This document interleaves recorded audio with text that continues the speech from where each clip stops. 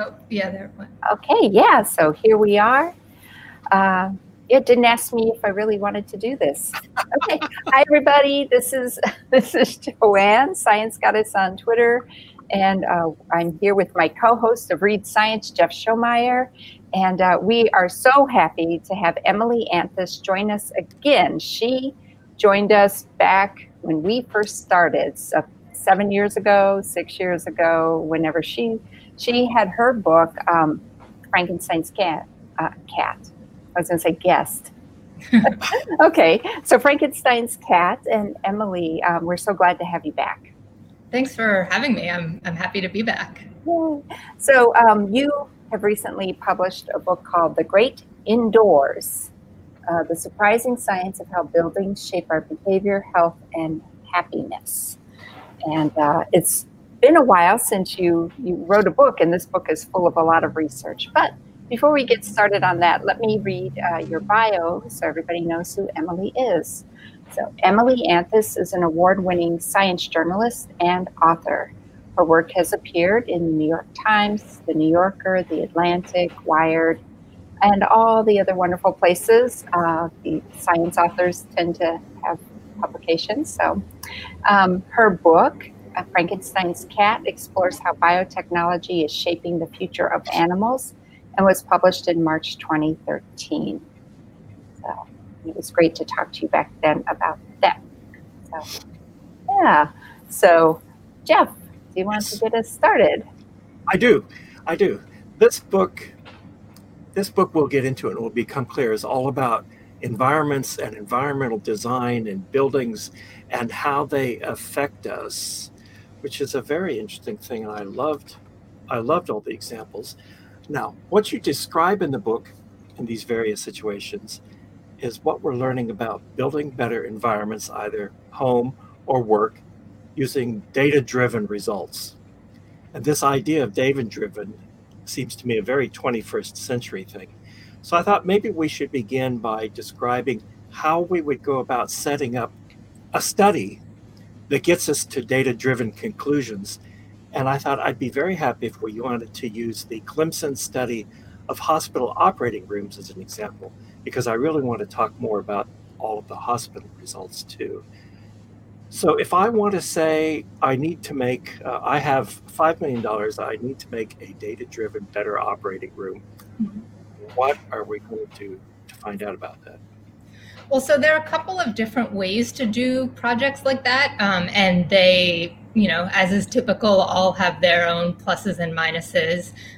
So one thing you could do, and that these researchers did, was spend a lot of time watching, doing field studies, watching what happens in actual operating rooms, jotting down notes, looking for correlations between, are there more mistakes or more dropped instruments in operating rooms of this size? So that's a field study, and the advantage is that it's real world. You're seeing how people actually behave in these environments. The disadvantage is that it's not controlled. So there are all these potentially confounding factors, and it's, you're finding correlations, not, causative connections. On the flip side, you can do, and researchers have done, all sorts of laboratory studies. So like you could put people in a thermal chamber and crank up the temperature and see how that affects their performance on a cognitive test. And researchers have done that too. And they can find that, when the temperature goes up, people's scores on these cognitive tests go down. And so maybe in whether it's an operating room or some other workplace, you want to make sure it's not too hot. And that's like a perfectly valid conclusion from that study. The advantage is you can exactly control the environment. The disadvantage is, though, of course, the world is not a temperature controlled chamber and there are all these other things going on. So sort of what's sometimes called evidence-based design or data-driven design really incorporates a lot of different studies of both kinds. And by sort of piecing the results together, you can try to get at, what the most important factors are. That said, one challenge for all this work is, researchers use different methods and study different environments, and it can be hard to sort of synthesize the work. But those are sort of the two main approaches that researchers take. And you can gather all these data and you have them, but you still have to test conclusions and come up with ideas. The answers don't just flow out automatically from the data, unfortunately. Right. And one thing that sort of becomes a theme in the book is also like, it's not, perfectly predictable system where like you change one thing, change the temperature, change the room size, and you get exactly the outcome you want. You can have all these unanticipated effects, positive and negative. Humans are really complex, environments are complex, and so it's not as simple as like input output. I was really interested in the operating room study, that one of the things that they decided to measure, because that's something that you have to decide, is how can we measure something that we think we can show is well connected to something we can affect, is they measured these things that you and probably they called flow interruptions. And you noted that they did a number of these studies, 28 examples you mentioned, that they found 100 flow interruptions on average in each one of these. And these are little incidents like not having the scalpel ready, or perhaps dropping something, or misplacing something, or not be able to find something, anything that interrupts that well-timed flow, right? Do you have any idea how they came to that? That was a very interesting sort of thing, and it's a measurable sort of thing which you have to have. You mean how they decided to look at flow disruptions? Yeah. I mean,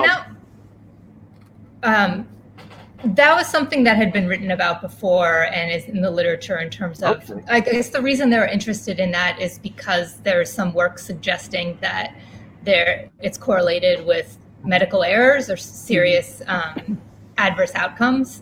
And so the idea is that, some flow disruptions are really extremely minor, like, there's a cart of instruments in the way, and so you have to walk around it. Like that's not a huge deal.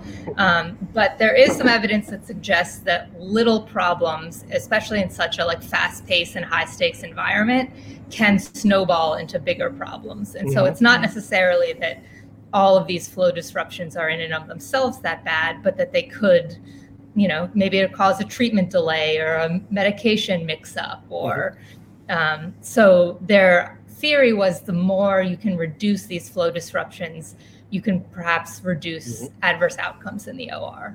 And then observing these situations and taking notes and seeing what was going on, and then debriefing the people involved in the studies afterwards and things, they came to some really interesting conclusions, design changes, and unexpected things like, didn't anybody ever notice that another trash can in the operating room might make things go more smoothly? I thought that too when I read that, and the nurses were doing a test run of the new design. And I thought, well, did it occur to them to count how many trash cans there were in the surgery before they redesigned? Another trash can would be helpful, but that's sometimes, yes, you don't notice those things. And then they're unobvious things like not putting the operating table in the middle of the room seem to be a really significant conclusion.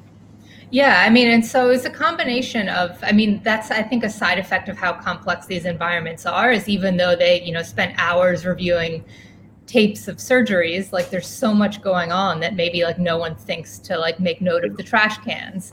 And then there are other things that like are just done out of habit, like the OR table in the center of the room. Like it's not that they're overturning decades of previous research with this. It's just nobody had ever thought to say like, what if we do it differently?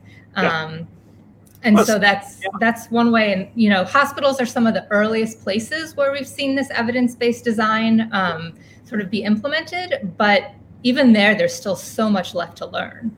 At a different place in the book, in connection with office space, which we'll probably discuss, you said that it's important to note that something like a productive worker's space is not necessarily the same as a happy worker's space. And it was very interesting too that some changes. I suggested changes to the operating room for things like putting in a window, because of the light and the possible views and things. Don't do much for the patient on the table, but sure make the staff a lot more productive and have a pleasanter time doing this. And that's, I mean, and especially if, you know, if you're doing one of these long operations that's 8 or 10 or 12 hours long, you can have a surgical team that basically goes in the morning and doesn't see daylight all day. And we know that not just for their happiness, but like adequate exposure to daylight, especially in the morning, is helpful for alertness. And so like it's, you know, better performance and in theory, happier staff. So well, if you don't mind, I was wondering if I can't remember, some places you went and saw, did you see this new surgical suite with the windows? So I saw a mock-up of it, which they had built. So they had like a cutout in the wall where the window would go, but it was this like mock-up they'd built inside like a design center. So it was inside another building.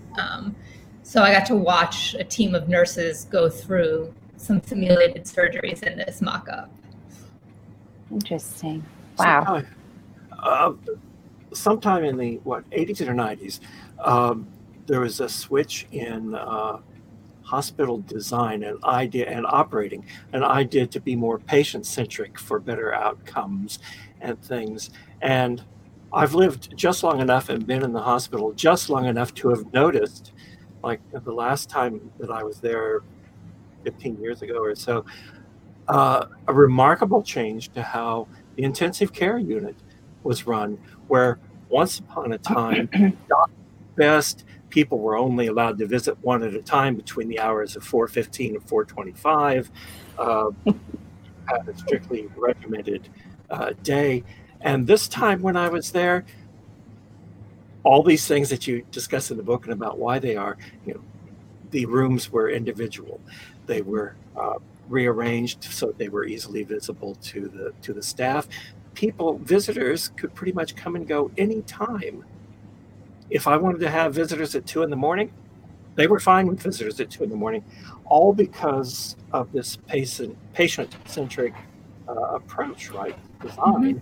And so you discuss that in the chapter, and the I don't have his name handy, who did some early studies of how to improve outcomes that led to single hospital rooms that could reduce infections, keep the rooms quieter, be more accommodating to visitors, aid patient-doctor communication. Those were big changes, and they seem obvious afterwards, but not before. Yeah, I mean, and what's really interesting about that history, I think, is in some ways we've gone back to embracing some of the ideas that defined earlier hospital design. So, you know, most viewers have probably heard of Florence Nightingale. They may or may not know that she was really involved in advocating for things in hospitals like ample access to daylight, lots of ventilation and fresh air, nature views. And there were not studies at the time, quote unquote, proving that those things were good, but she and others just had this intuition. And there were hospitals that were designed this way to be sort of open to the air and the environment and these lush courtyards in the 19th century, in the second half of it especially. But then what happened was, you know, the 20th century came along, we discovered germs, and germ theory took off, and we can use chemicals and antiseptics to, you know, keep everyone infection free, and technology improved. And so hospitals sort of became these hermetically sealed, closed off machines. And the focus was sort of this factory-like model of delivering healthcare. And it sort of took this dual revolution of evidence-based design and, as you said, Jeff, you know, patient-centered care, to realize like, oh, wait a minute, like maybe just efficiency is not the end all and be all. And there are things we can do for patients. And so what we're seeing now is sort of a return to how can we bring light into all the patient rooms? How can we sort of make these places more humane and not just like these warehouses? And I like that what pops up a lot through the whole book is the nature, a view of nature. So we see, you know, prisons, schools, maybe and hospitals that, a view of nature in some way, and the shift in lighting and workers, right? So for some reason that is so crucial. Yeah, I mean, I've had people ask, like, what are the top things I can do to my space? And like, usually the first or second thing I say is find a way to bring nature in, because it just has so many benefits. And the sort of cool thing about it is, like, it's great if you can, fill your house with plants, or, plant a garden right outside your window. But even if that's not your thing, like, there are plenty of studies that suggest that just like having photographs or images of nature around, even like bird song and nature sounds, can have some of the same benefits and stress reducing effects. So that's like a really easy way, no matter what kind of space you're in, to try and improve it. I think I'll tell my boss when I go back to work, because my office has no windows or anything, whereas when I'm working right here, I have a window, I have natural sunlight, and I have a tree right outside, and I feel so much calmer. Yeah. And, I mean, that's one of the most consistent findings. They're just study after study supports but that. And you see that going on in all these hospitals I've been in now, where they are single rooms, where they try to arrange windows so that you see a bit of nature rather than a brick wall. It's nice. And it was interesting hearing you talk about antiseptic period in the early 20th century. It would be easy to look back and say, well, those people were horrible Nazis who wanted to control everything. But you give a hint about a different picture, where it's like the idea of controlling the environment to try to keep it antiseptic, and clean and pure, and things sort of gets out of hand after a while. But the motivation started out in a good place, because people didn't die of sepsis then if you did that. And you got better patient outcomes. And then do you think, any understanding of where this, I don't know if it was sudden, but this big change to this more patient-centric approach and outcomes came from? It's not entirely clear. I mean, I think it was a couple of factors working together. I mean, I think part of it was, you start to see in the 70s things like the disability rights movement and activism, and sort of more patients advocating for themselves. And then a few decades later, you see the birth of evidence-based medicine, which now to us seems obvious, but it was not. I mean, that was something that was invented, and it sort of came about in the early 90s. And that sort of also sprung this idea, sort of sister idea, of evidence-based design. And if everything we're doing inside a hospital should be supported by evidence, maybe the design of the hospital should be as well. But some of that also grew with the enabling technology. You couldn't have done a lot of these 21st century data-driven experiments until you had computers big enough, way to handle a terabyte of data a day, and sensors that are able to do all these things. So they grow up together. Right, absolutely. I'm thinking of another technology that, interestingly, so you started with hospitals, and you started with homes and the things that live with us. Yeah. And we don't even know they live with us. Right. And actually, nobody thought to look, what do you live with? How does that change depending on the family and the person? And some of that couldn't happen until we had the genome sequencing technology, the metagenomics, to just look at everything. You take a sample and just, you can't grow it all, but you can check the genomes and put that, check against the database. So you've got Jack Gilbert, you've got Rob Dunn, and, these people who work on what lives with us. And I felt like that was pretty early in the book, and that was a good way to start. And do you think people should be shocked by what lives with us, or comforted by what lives with us? Well, yeah, I mean, I know that, and I've already started hearing from readers that were like, I think I liked the first chapter, but I don't know if I liked the first chapter. The first chapter is about the indoor microbiome. Yes, it is that word. Yeah, and so I mean, I was shocked even going into it, knowing that there was researchers are finding a lot. I was stunned by how much is hidden in our homes. I mean, I think the researchers I talked to explicitly said, and I tried to communicate, like, this is stunning, but it's really, for the most part, not something to freak out about. I mean, I liked the idea of thinking about our homes as ecosystems, just as the outdoor world is. And, you know, there are some disease-causing organisms that can live in our homes, but for the most part, what's there is completely benign. And some of the microbes are even beneficial to our developing immune systems. And so it's really, I mean, researchers do not want us to be, you know, Cloroxing the hell out of our houses. This is just sort of a natural part of our indoor world. And I understand why some people might be creeped out. And that's not necessarily like the wrong reaction, but I did try to sort of explain that this is not a bad thing. That, I mean, as one researcher told me, like, you don't want to have a sterile house, which is good because none of us have one. Yeah. Right. Well, if people are freaked out, we can recommend good reading on the microbiome that we live with Right. inside us. Do you want to justify now why you recommend that your immune system's best friend could be a dog or a cat? I'd like to hear that. Sure. Well, so the dog is probably better than a cat.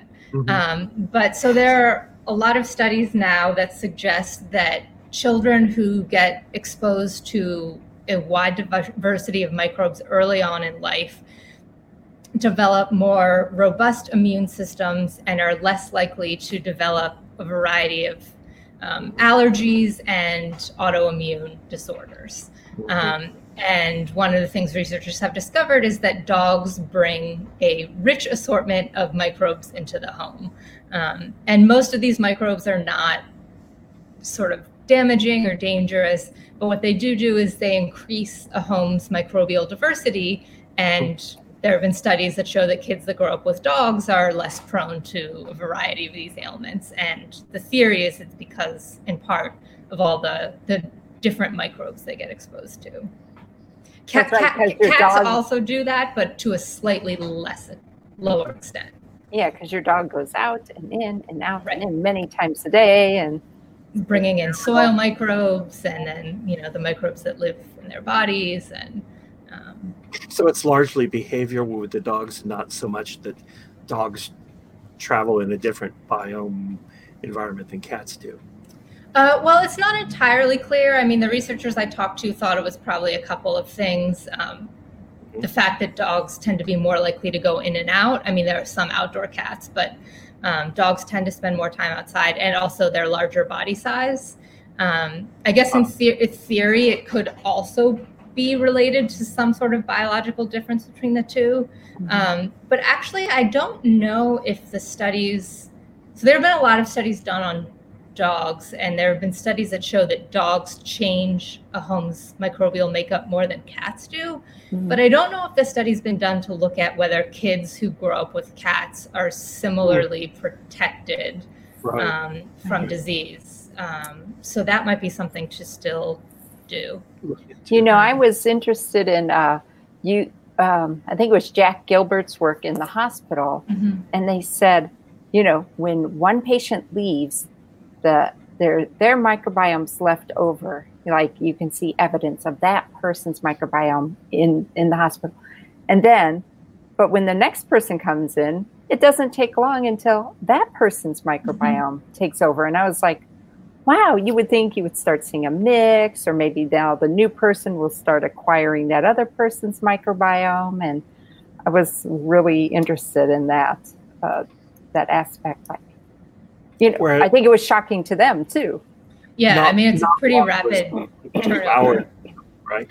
I'm sorry? Not long, as Joanne says, it was a few hours or something. A few hours, yeah. Yeah, so I think, like, when patients first come into the room, they tend to pick up whatever microbes are around them. So, like, whatever has been left on the handrail and stuff like that. But by the time 24 hours have passed, the flow has completely reversed, and it's microbes going from the patient to the room. So yeah. That's Okay. really interesting. I know, excuse me. And, and one more surprising thing was that they could tell within, it wasn't very far, but within a few hundred miles, where you are from based on the samples. You send in microbiome samples and they go, oh yeah, they live sort of near Atlanta, or they would live near Colorado or something. Like, it's that regional specificity that, I'm like, what? I didn't know that. Yeah, especially the fungi. A lot of the bacteria that live in our homes tend to be correlated with us and come from us in our body. But it turns out a lot of the fungi are from outdoors and they're like drifting in from outside. And so that means it's really climate dependent. And so that allows researchers to sort of narrow down where a sample comes from. Yeah. Parenthetical question. Yes. Since this book we could describe, I think, as thoroughly data-driven itself, and you've done a great amount of research. There's a lot of very interesting references and such. And since you mentioned researchers you talked to, do you happen to have statistics on how many people you talked to and how many places you visited? Not off the top of my You've been head. very busy for this book. But yeah, and I interviewed, writers will always say they interview a lot more people than you use, but I feel like this is the most extreme, sort of like the lowest percentage, the most selective I've been about, I would say at least twice as many interviews as appear in the book. So maybe a quarter to a third made it. I guess like 100 to 150. Yeah. But I haven't counted. Was that a matter of what? Keeping things that fit? No, I don't want to say fit as though it's predetermined, but that supported the flow of the book that you were writing. That there's just not room for everything, and some things become diversions from a main thread. Yeah, it's some of that, and some of, it's an enormous topic, and that was my sort of biggest challenge, was like figuring out what to leave out. And some of it was just, heartbreaking, like, I don't think I'm going to have time to cover this topic. Yeah. And some of it was just sort of in the normal process of, in order to find sort of like the perfect character or project to illustrate this concept, you don't necessarily hit that on the first try. So it was talking to a lot of people to figure out like who is the best person to feature. I noted when we were talking earlier, follow-ups. Right. You talked to people later on after things had developed some. Right. And some of it is finding people who are game. Like, there are some people, and in every story or project, whose like work is fascinating. It seems like they'd be a great person to feature, but like they don't really seem that open to it, or it's like pulling teeth to get their time. And like knowing that I was going to be coming back to these people again and again, like you don't want to force someone into this who doesn't really want to be a part of this, because it's a lot of time on their part as well. I hope they're happy about that. Not to recap the entire table of contents precisely, but talking about these environments and trying to look and see how design of the environment affects people. The topics that you covered in various chapters were, as Joanne said, in the home. There was people who were building for autistic people and other people with disabilities. You looked at prisons, you looked at the hospitals with their operating rooms inside, you looked at schools, particularly in elementary school and the environment for it. You even looked at space, you looked at mud houses and other things. And I feel like I'm leaving out several already. It was the workplace, a big one on the workplace where we learned that just because you're productive doesn't mean you're comfortable. Right.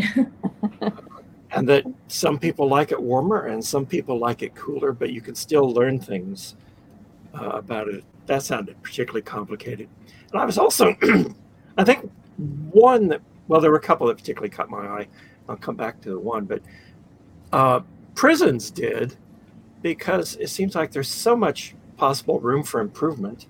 plus the fact that it's hard to imagine enough political will to do much improvement about some of that. But I don't know. It could be, where did you draw the line for horrible stories about bad prison design and how people were treated, and why there might be, and then justifying some cause for why it's to everybody's benefit to make prisons a better place?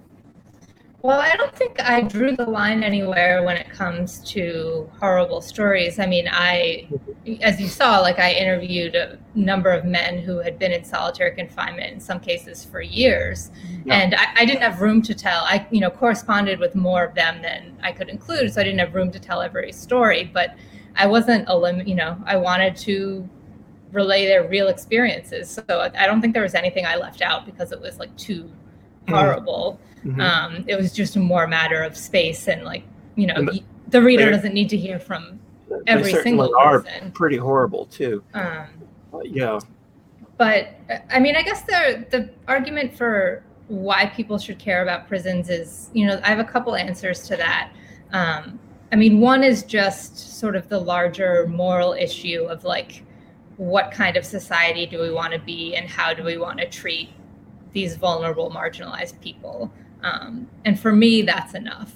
But if that's not enough, there's an economic argument that like our supermax prisons, which are incredibly cruel and inhumane, are also incredibly expensive to run. And some states have actually started shutting them down. And, I think one reason that criminal justice reform has become bipartisan is because some people on the more conservative side have realized how much money we're spending locking people up in these incredibly harsh environments. And I'm sorry, but in the example that you talked about, and one of the really good data-driven places where you can show in the outcomes, but you talked about this. An incarceration place for women that seemed, to some people, would be described as a little too country club-like, but had certain things similar to the hospitals of more nature involvement, a bit more of this, and the way that the residences were built gave some more freedom of movement while still keeping an eye on people without feeling so intrusive. A thing that you can measure is not only the outcomes, recidivism, and things like that, but the naysayers for this particular place said, you can't put in this nice furniture, they won't take care of it, et cetera, et cetera, et cetera. And you find out that, I don't know if it's a conclusion yet from the data, but when you treated the inmates better, they behaved better. Yeah, one of the most interesting interviews I did on that was a guy named Rich Wenner, who's really like one of the foremost thinkers on prison design. He's been studying it for decades. But he said, one of the things that our environment does is it communicates messages about what kind of place it is and what people expect of us. And so when you go into a prison or a jail that's all concrete, all bars, everything's bolted down to the floor, that communicates like, you can't be trusted. We think of you as savages or as animals, and like, we expect you to act accordingly. Whereas when you have actual furniture and, a place that feels more home-like, that sort of communicates that we expect you to take care of yourself and to take care of this place. And, the environment can be a really powerful way to set those expectations. And that must have made an influence, because it made enough of influence on me as the reader that I wrote down the quotation. You quoted him as saying, prison design creates expectations. That just seems like suddenly that's a whole motto for many of this, is that in all of these cases, there are expectations. And it's in the same chapter because I thought this was really resonant. There's a study of schools and adolescents, and researchers have found that adolescents that go to schools that are better maintained and just sort of more pleasant environments, not only do better academically, but have more belief in their ability to succeed. And her theory is similar, which is that like the environment's communicating, like if it's a nice, well-maintained environment, that like this is important and you are important, and you are of value. And when the environment is poorly maintained, it sort of communicates that you are not of value. So that can be a really powerful signal, I think. Yeah, and speaking of schools and going back to an earlier chapter about schools, the school was trying to be designed to get people to be more active and healthy, and also make better food choices. And so for that reason, they did things like get rid of big freezers that could hold ice cream treats and things like that, or long walks from one place to another. But actually, some of these changes weren't readily accepted, right? They were met with resistance. Yeah, and the walks were one of them, which is, it seems like encouraging walking throughout the school day seems like a no-brainer. But, the teachers obviously have a different perspective on that. And there's, this is a school where the students struggle a lot on the state's standardized tests. It's a high poverty district. And, the teachers are saying every time we have to take a 10-minute walk to get somewhere, like we lose instructional time and we already don't have enough of it. And so it's really, it's a balance between all of these competing demands. And it's difficult. Right. Well, I think of when you talked about these long walks, I always think of the walk from the airplane to the luggage retrieval. Yeah. It's like, who thought of that? But then I guess it makes you feel like you're waiting less. No, that is, there have been studies on that like, I can't remember where it was done, but passenger satisfaction rates like soared at this airport after they designed in longer walks because there was less waiting time for their baggage. Yeah. Oh, that would have been, I know your book could become very, very huge, but airports would have been a really nice. I thought that was one of the sections that ended up having to get the axe, but that would. We were talking about hospitals. My question was, when is flying by air going to become customer centric? I don't know. Oh, that's funny. So I was particularly interested, and maybe Jeff too, but in the chapter for people who are differently abled, autism, hearing impaired, and how to create living spaces for that, with the flexibility to accommodate people with these different abilities. And Jeff actually works at Gallaudet. He's not in the section that is trying to recreate the different color to contrast the skin and things like that. Something I was going to bring up. So my contribution, before you get to talk for the rest of the show, about it, is that I work in disability support. Mm-hmm. So we're the ADA office on campus who accommodates students with disabilities. Where at the Gallaudet campus, by the way, deafness is not accommodated because it's accommodated for everyone, which has an interesting resonance because a lot of administrative type people will resist accommodations because of cost, trouble, and things. And I very often end up telling stories again about how accommodation was mostly about physical barriers about 30 years ago for wheelchair users and other visible things like that. And people strongly resisted putting in curb cuts and wheelchair ramps and automatic door openers, which, zoom ahead by 30 years, are now universally used, are welcomed by parents pushing strollers, are the first things that we clear of snow on the ramps in the winter because everybody can use the ramp and many people prefer to. And honestly, if I see as many as 20% of students opening a door by pulling on it rather than pressing the button, I would be amazed. So it was so helpful to have you point out that even in the big examples where you were talking about people who are designing for people who have autism, that good design for people with autism is also just good design. Good design. And one of the people I quote in this chapter says, like, what we're talking about is, she calls them neurological curb cuts. So curb cuts are this famous example where they were designed, explicitly for a certain use case, people in wheelchairs, but they made life better for all sorts of people in a lot of ways. And so something similar, like, something that comes up. Well, I guess I should say first a caveat that, like, there's no one, like, design that's good for autistic people. The same way there's no one design that's good for everyone. There's no one size fits all. But certain themes and solutions emerge again and again. And one of them, for instance, is soundproofing, because of a lot of autistic people are very sensitive to sensory stimuli. Well, that's something that, like, I would love to have in my apartment too, like soundproofing and flexibility and, like, all those things are good for everyone. And so it's not some, quote unquote special use case, but really thinking about how to make environments that work for everyone. Right. So neurotypicals can absorb some of these disruptions, these constant, and maybe autistic people don't always. It depends on the person, of course. Right. So, yeah. And it doesn't mean that it doesn't bother neurotypicals, just that perhaps they can deal with it a little more easily. Absorb it better, yeah.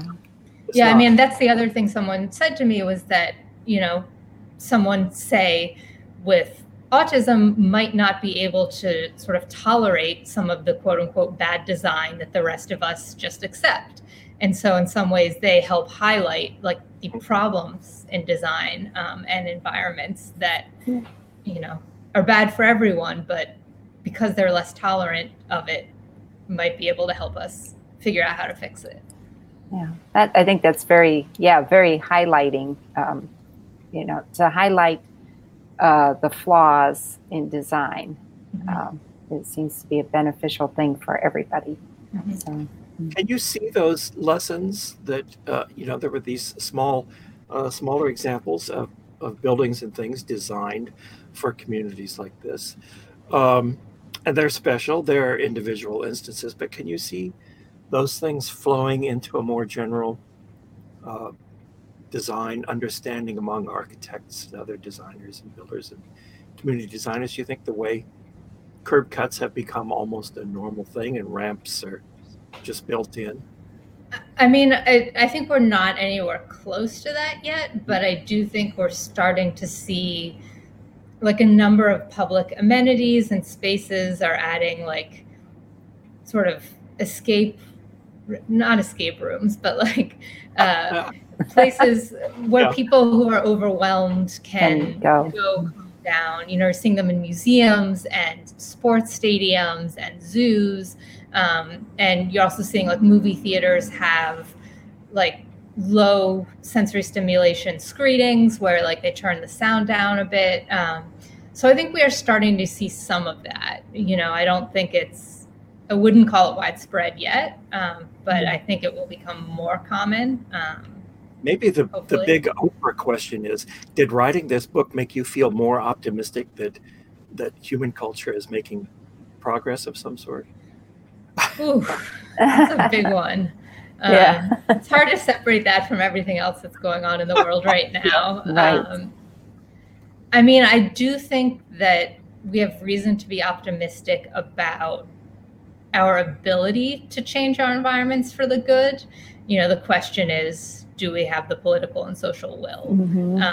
Financial and... Right. But, like, the technical capability is there. Right. If we want to take it. So I assume at this point, a lot of people are saying, what an interesting book at this time when we're all stuck inside. So maybe if you can sort of, if you want, highlight some of the things that keep coming up again and again, that now that you've written this book and now that we're inside, or maybe now we have to change our workspace so people come every other day or schools every other day. Have these ideas been floating around your head? Consideration now that you're so well informed about living and working spaces? Yeah, I mean, there's a lot still to be learned. I mean, everything that's happening now is pretty unprecedented, but there are some, like, pretty clear lessons. If people have been reading a lot about this, I don't know that I have anything, like, earth shattering to share, but things like ventilation and how important ventilation is. And interestingly, that's true even in non-COVID times as well. Like, I don't think there was, one of the things that's happened, not just in hospitals, but like in commercial buildings and office buildings over the 20th century, is our buildings got really sealed up. And it was for a good reason in theory, for energy efficiency. But as a result, often we just recirculate the same indoor air. And not only is that not great from an infectious disease perspective, but that's not great from a perspective of indoor air pollution, which scientists are learning is a major source of our exposure to air pollutants happens in buildings. And so I think there was already slowly a dawning realization that we needed to figure out a way to get more fresh air into our buildings from a pollutant perspective. And COVID just really highlights that and makes it more urgent. Even things like a lot of office buildings don't even have operable windows anymore. Like something as simple as making sure that windows can be opened. Pop open a window, yeah. It's really important. Still newer office buildings, though, sometimes do now. Oh, yeah. I think there's been that realization that was something that went too far. At the very, very end of the book, and before you got to space environments, but you were talking about building for older people, and I have to be careful because I'm an elderly person now. Building for older people, and the idea, looking at all these people who are excited to be looking at ideas of what smart sensors can do, and looking in the mirror, which can read, I don't know, the color of your teeth, tell that you're about to have a stroke, and various really pretty amazing things. And the question always then is, just because we can do it, should we be doing it? And so I want to reflect on your quotation from nearly page 200, where you said, I also wonder about the social consequences of outsourcing more and more tasks to ever smarter machines. And that's sort of a big concern of the century, isn't it? Yeah. And I hadn't thought about it till right now, but that sort of piece echoes, I think, my big takeaway from Frankenstein's Cat, which for people who don't know was all about animal biotechnology. Sure. And the argument I made there, and that I would make in this case of, so I'm focusing on like smart home technology that can monitor our health, is that the technology itself is sort of value neutral, and that there are ways we can use it for good, and there are ways we can use it for ill. And, we have the power to make those decisions. And so I don't think it's necessarily bad that we now have, software that can detect when an elderly person falls in their home.